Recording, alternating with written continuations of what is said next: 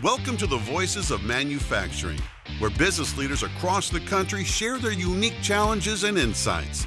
We want to help people within manufacturing and make them excited to come to work every day and go home safe to their family. When you bring people in, they're anything but a machine. They're partners that can help you build your business, that can be your success if you treat them right. It's almost like magic because it takes the learning process sometimes from weeks down to days, sometimes hours. This podcast is brought to you by Dazuki, the premier frontline digital transformation solution that allows manufacturers to standardize operations. And now, here are your hosts, Brian Salee and Michael Mullenberg. Hey, Michael. I know you've been busy lately. We haven't talked for a little while. How was the AME conference in Cleveland? Well, it was a great event. It is every year, and you think, how can you outdo last year? But attendance was great. The events around the conference were great. The speakers were great. A lot of new people, a lot of first time people, and just a lot of excitement around manufacturing, and people wanted to get better. So, you kind of come off cloud nine after an event like that. You just feel inspired to work harder, to do better, and to encourage this next generation of manufacturing people. So all in all, very, very successful. That's great. I was there last year, and I remember, I think it was the first conference I had been to since COVID, or second, something like that. And it was decent attendance. How was it this year now that we're, a couple of years out? Yeah, attendance was about the same. But I think the metric is how many first-time attenders, new people, companies venturing out and sending their people for a first-time experience. And the feedback was great. People were like, wow, this is what we've been missing. I also got to mention, there were a couple keynotes were very inspiring, as always. Got a chance to hear Bob Chapman, one of my heroes, and briefly met him, but really heard just a great talk, just still on cloud nine after that. And we'll talk about some of his comments later on this podcast. But again, we're looking forward to Atlanta already. So it's, Atlanta's only 11 and a half months away. So they'll do it again. That'll be a great one. Hopefully I'll be joining you for that one. I'm curious though, you go to these events and, especially someone like yourself, you talk to a lot of people, a lot of different roles are at these events, everybody from, engineers to consultants, to authors, like you mentioned. What were a couple of your big takeaways or trends that you identified at the AME show? Yeah, boy, I've got pages of notes, so I haven't really summarized them yet, but I'll just off the top of my head, I would say, there's still a very, very strong people focus. The sessions that talked about people, training young people, even down to the high school level about manufacturing and lean, those sessions were absolutely packed. The dialogue, the Q&A was just fantastic.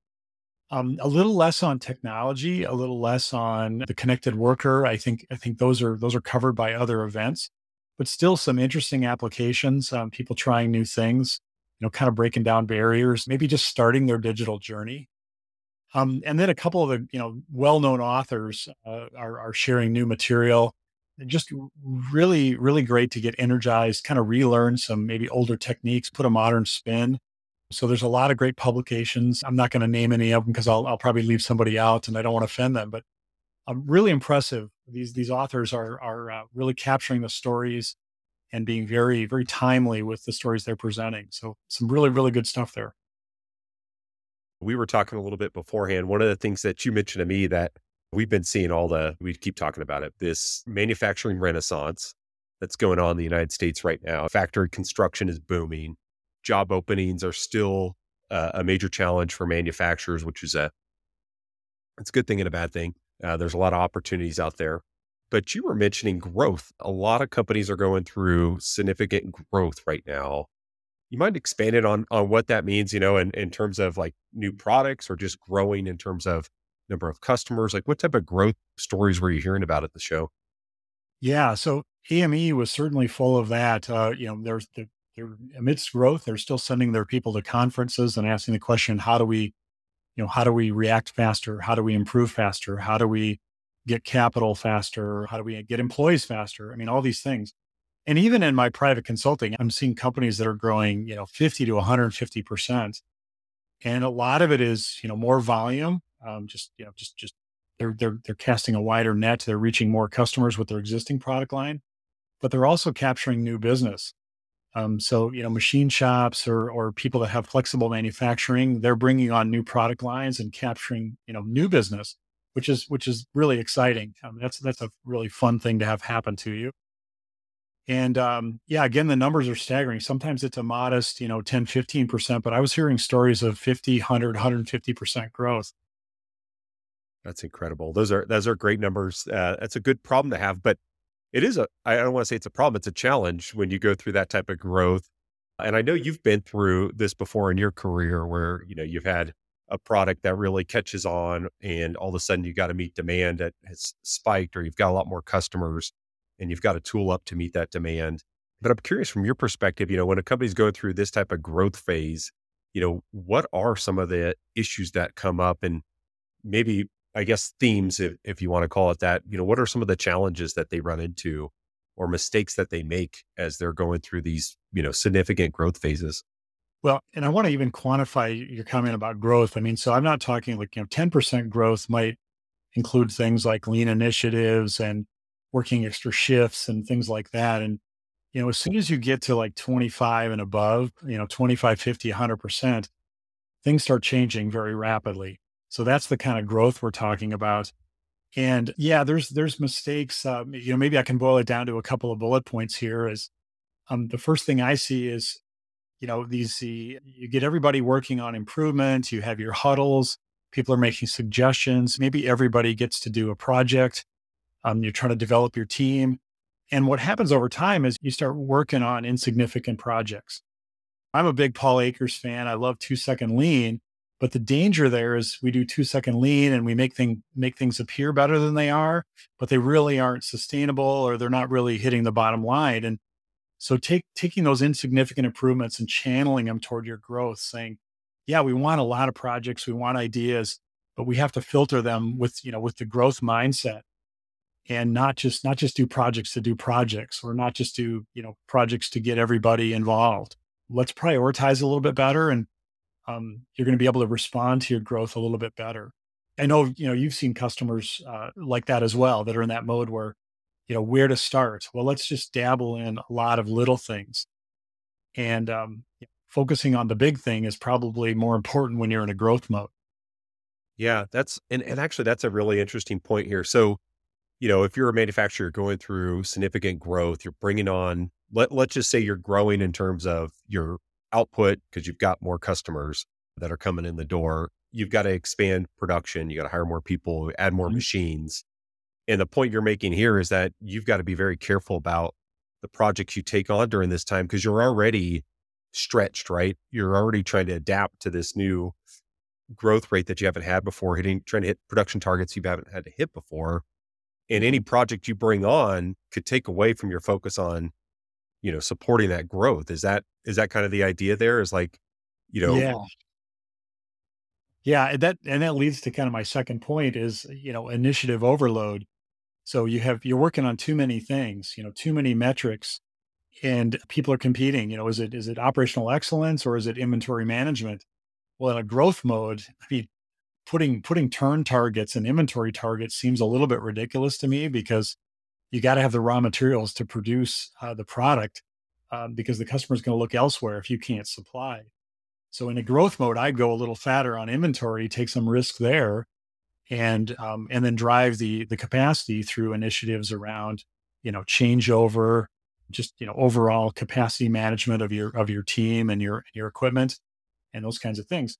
But I guess the main point there is, instead of chasing initiatives that, many, many initiatives, keep a central focus. Hey, we're here for the customer. We're here to grow, and not give us too many secondary metrics or chasing down, flavor of the day. During my career, I saw initiatives come by every 1 to 5 years, and the whole cart got upset. Different metrics, different leadership, different focus. How about we just grow? I mean, what's the matter with that as an initiative? And that could have been the initiative during the entire time I was working for a Fortune 50 company. Why do you need a different initiative? Why not just focus on growth? Michael, do you find that, initiative overload, especially during time, of growth, right? You've got multiple leaders in the organization and everybody kind of wants to leave their mark or, have their project. Is that sometimes why you run into initiative overload is you've got too many leaders who, maybe there's not enough alignment at the top around the company strategy and then they're trying to figure out, their own strategy for their area? Absolutely. I could put a name with each initiative that I was involved in, initiated by a particular leader for a period of time. And, the interesting thing is that there was a brief time, at 3M where we had a very central focus. When Inga Tulin took over, I felt like we were aligned to a common goal more than ever so in my career, even my father's career before me. So I thought, oh, we're onto something here. Maybe we'll stop chasing initiatives. But again, those habits keep creeping back in, and it changes. And it's so great when you're aligned to sort of a common theme, and every employee knows it. And then you don't have to re-message everything when you decide to grow or not grow or whatever. So I think there's a huge opportunity to have just this constancy of purpose, stay focused on the big picture, um, and then manage to that, especially in the growth mode. I think you can get very, very distracted. Yeah, it reminds me a lot of we did an episode with John Kuiper from I want to say he's from MPP, and that was something he talked about was that North Star, getting the company aligned around, what's that North Star? But just to recap, you talked about insignificant improvements, so improvements that really aren't going to make a huge difference. So don't allow too many of those to crop up. Initiative overload, which we're just discussing here, which is don't allow all these individual leaders, department leaders, to come up with their own initiatives, which could distract from the main goal, which is to sustain this growth and support the teams through the growth period. What else? Anything else we should be on the lookout for as we're going through this growth lessons learned type of look back from your career and your experience? Yeah, well, the other one that comes to mind is overly rigid processes. I like to call it the ninth waste. The bureaucracy, red tape. We've always done it this way. And when you're in a growth mode, I think you got to flex the rules a little bit. You need to accelerate things. We'll talk more about that a little bit later on how to do that. But really just that mindset of, we've always done it this way. We need 10 signatures on that form. We've always worked with this vendor. We've always hired people this way, with this hiring process.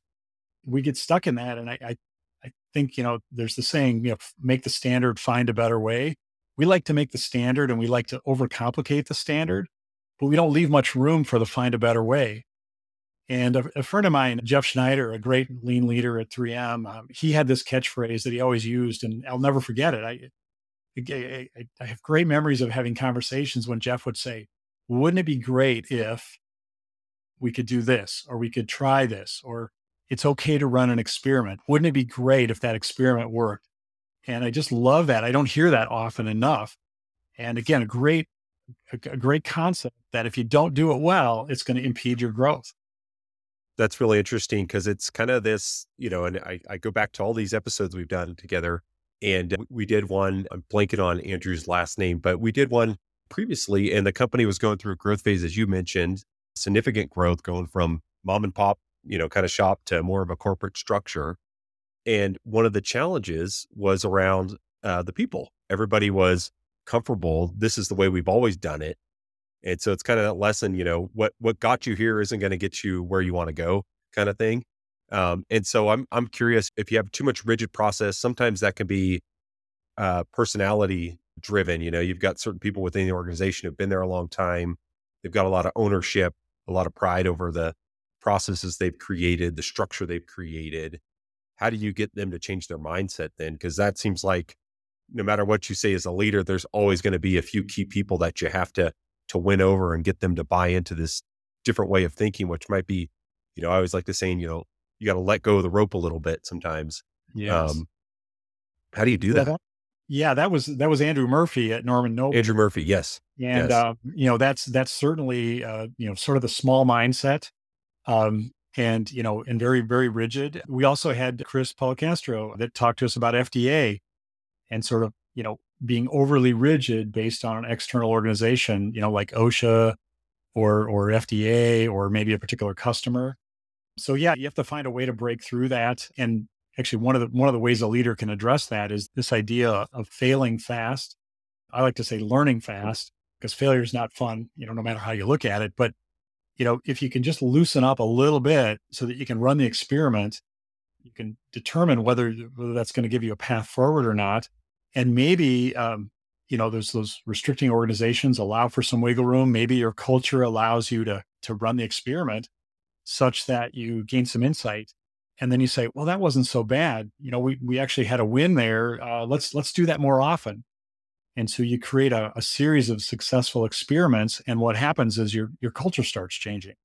You loosen up, as you said, let loose the noose a little bit.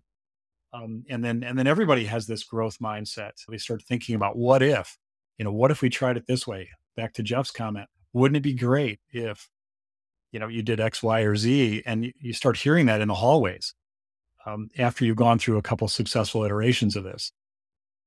Do you think that adherence to kind of rigid structure, rigid process, if the organization changes the focus to be, we're going to, maybe it's around hitting production targets or meeting customer demand within, hitting a certain tack time or something like that.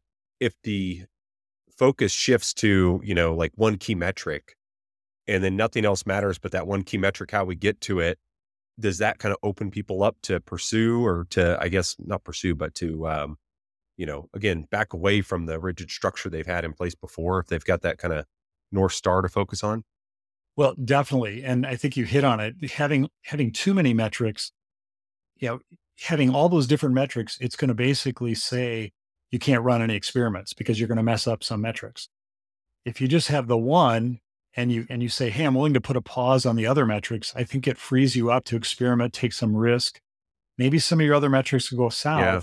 But as long as the main metric is going forward, then you're going to feel pretty content with your situation. And it's going to encourage that spirit of, hey, let's try, instead of I need to keep all 20 metrics in the green. That's probably a future episode for us to talk about metrics and leading indicators and, how do you navigate that whole process? Because frankly, finance and the metrics drives a lot of organizations. Yes. And it does stunt growth, and it keeps people thinking small is how I would say. The other phrase that comes to mind, and I mentioned I was going to quote Bob Chapman because he was so inspiring at the AME event. But Bob said, why didn't we call lean listen? And I've heard people say, why don't we call lean learn, about learning and growing? But he said, listen. And he said, listen to your people, listen to your customer, gather up the wisdom of the crowds, basically, and create a culture of listening versus chasing a metric or hitting a particular business goal. And I just love that. Very, very inspiring. I think we misnamed the initiative lean, and it could have been, there were so many other words we could have chosen. And listen is now my new favorite. I like that. That's really good. Well, Michael, we're focused on, kind of these, what are some of the pitfalls, I guess is what we'd call them, of growth? What are some of the mistakes that organizations make? And you did a nice job outlining. We talked about insignificant improvement. Make sure you're prioritizing the right projects. Initiative overload. Don't take on too many projects because you gotta leave your people enough time to be able to actually meet demand. And then rigid process is the last one you mentioned here. And I think it's a really, really interesting list. And now I'm curious, if we flip it and you think about these leaders at these organizations, we just said what they shouldn't do. What should they do? What should they be focused on? What are some of the things that, as you're going through a growth phase as a leader, where should you put your attention? Well, the easier answer is the easiest answer is just do the opposite of what I just said. But I'll paraphrase a little bit to help our listeners out a little bit. But I mentioned the fail fast, succeed fast mantra. That's the opposite of the rigid process and insignificant improvements. And in order to do that, I think companies really need to get back to some fundamentals and say, do we have standards in place? Are our processes stable?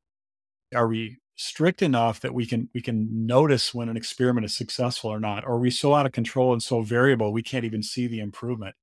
So I think there's a big part of focusing on fundamentals, stabilizing your processes, revisiting standard work, so that then you can look at the improvement phase from a stable platform. That allows you to fail fast and succeed fast because you've got the fundamentals of standard work in place. And then right on the heels of that, it's, your improvement process. How do people make improvements? Have you removed the barriers to make improvements or suggestions or ideas or observations? Have you made it easy for them? And revisiting your tier board, your suggestion system, your Kaizen, your rapid cycle improvement, whatever you call it, but just revisiting that whole process and saying, is it easy for the average employee to make an observation, make a suggestion, and maybe be part of an improvement solution every day? And then, of course, the leader's job is to focus those on aligning to the growth, the main metric, the big picture, the customer. That's another sub point I would say. Another big thing leaders can do is instill that growth mindset. When they engage with employees, talk about the customer perspective, talk about their last customer visit, talk about customer feedback.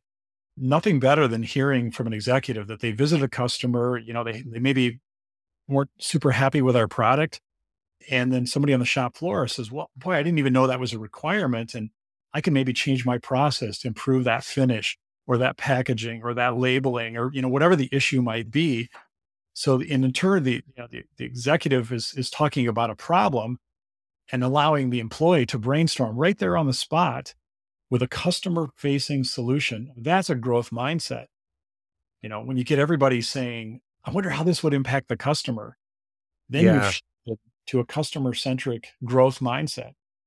So what sounds really key here then with this growth mindset? Because I could see obviously you're going through a growth phase as a company. You're doing things you've never done before. In order to do those things really well or at the level you're used to doing them, it's going to take a lot of adjustments and trying different things out.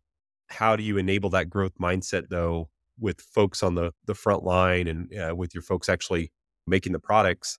You're saying that it's up to the leader to go down and share their insights with their folks on the floor to look for new ideas. And that's going to help, I guess, facilitate or allow them to have that growth mindset that it's okay to think about different ways to do this.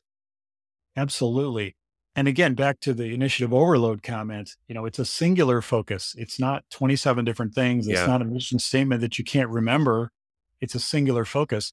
I happened to bump into a couple colleagues at lunch at AME from US Synthetic. It's a fairly small company out in Salt Lake City. And I didn't know these guys. I saw their T-shirt and saw their logo. And I said, "Oh, I visited your company in 2015." And I said, "Is your company slogan, your motto, your mission statement still we are improving lives?" And they said, "Wow, yeah, it still is. How did you remember that?" And I said, "Because it was so memorable." I said, "Everybody we talked to on the shop floor that talked about improving lives, improving their lives, the lives of their company, the lives of their customers, the lives in their community." And they had such a singular focus. It was easy to align efforts to that mission. And I was happy to hear that the mission still is alive and well. And it's they've gone through some management changes and some holding company changes, and yet the mission is still the mission. It's always great when it trickles down and it actually, grabs a foothold on the front line and in the factory floor. But Michael, I'm curious. I want to go back to, you mentioned another thing about, leaders really need to be focused on the fundamentals. Yeah. When you're going through a growth phase, do the fundamentals change? Or is it still the same fundamentals? I would turn that back on you and say, when you're winning a game or a losing game, do your football fundamentals make a difference? Yes. And I would argue, Yeah. I would say it's the same as the football. The fundamentals are the fundamentals. You should not take your eye off those in the first place. If you're shrinking, if you're flat, if you're growing, the fundamentals are still the fundamentals. But I think what this does is it just opens the conversation back up and say, are we focused on the fundamentals? Are we good enough at the fundamentals to lay this solid foundation so that we can rapidly identify opportunities for improvement? We can detect abnormalities. We can maybe course correct a little bit faster. Of course, the system I'm talking about is the standard work system. If that fundamental system is in place, you're going to be quickly able to detect normal from abnormal, to Yeah. quote young Frankenstein, right?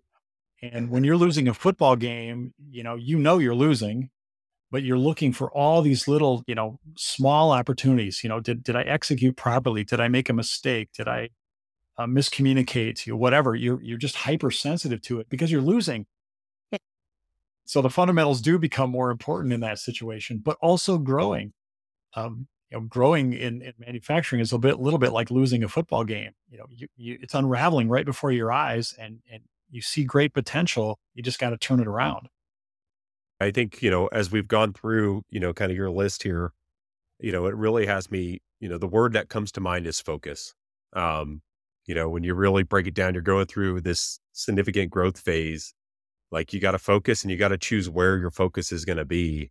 But then there's a lot of other things you need to do here, but it sure seems like focus. And, I like the initiative overload. That's another thing that really sticks with me because, organizations have a tendency, especially, you get in an organization who has that, strong continuous improvement culture. It's natural to want to try and improve a bunch of different things, which could distract from the ultimate goal of, sustaining and supporting that growth. So I could see how that would be at odds potentially for some companies, but with the right leadership, you can really get people to focus and, really focus on supporting that growth. Yeah. Wouldn't it be great if a leader came in and said, "Hey, this is our focus, here's our mission.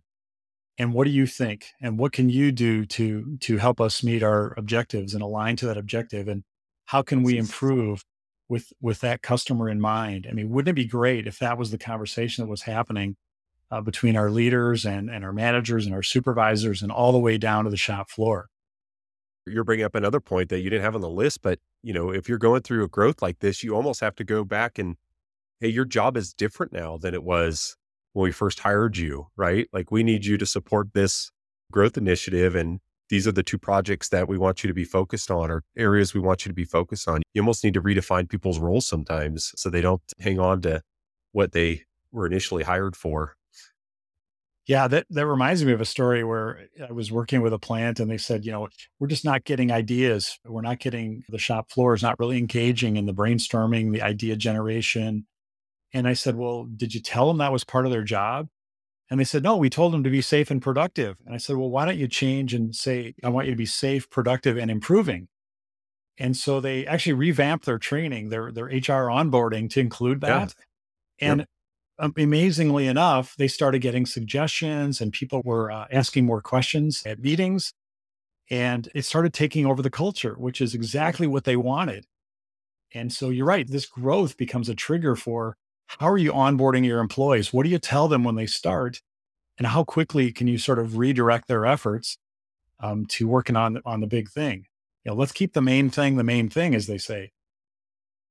You're bringing up another point here too, which is not part of today's discussion, but maybe for another one, which is when you want people to change or you want them to do things differently, you can't just tell them, you have to train them. I think that's really important. And whether that's a very quick, short couple hour training with them, or you bring in an outside firm to do the training with them, like it seems like, from what we've seen, very consistent way to get people to change the way they operate, change the way they think.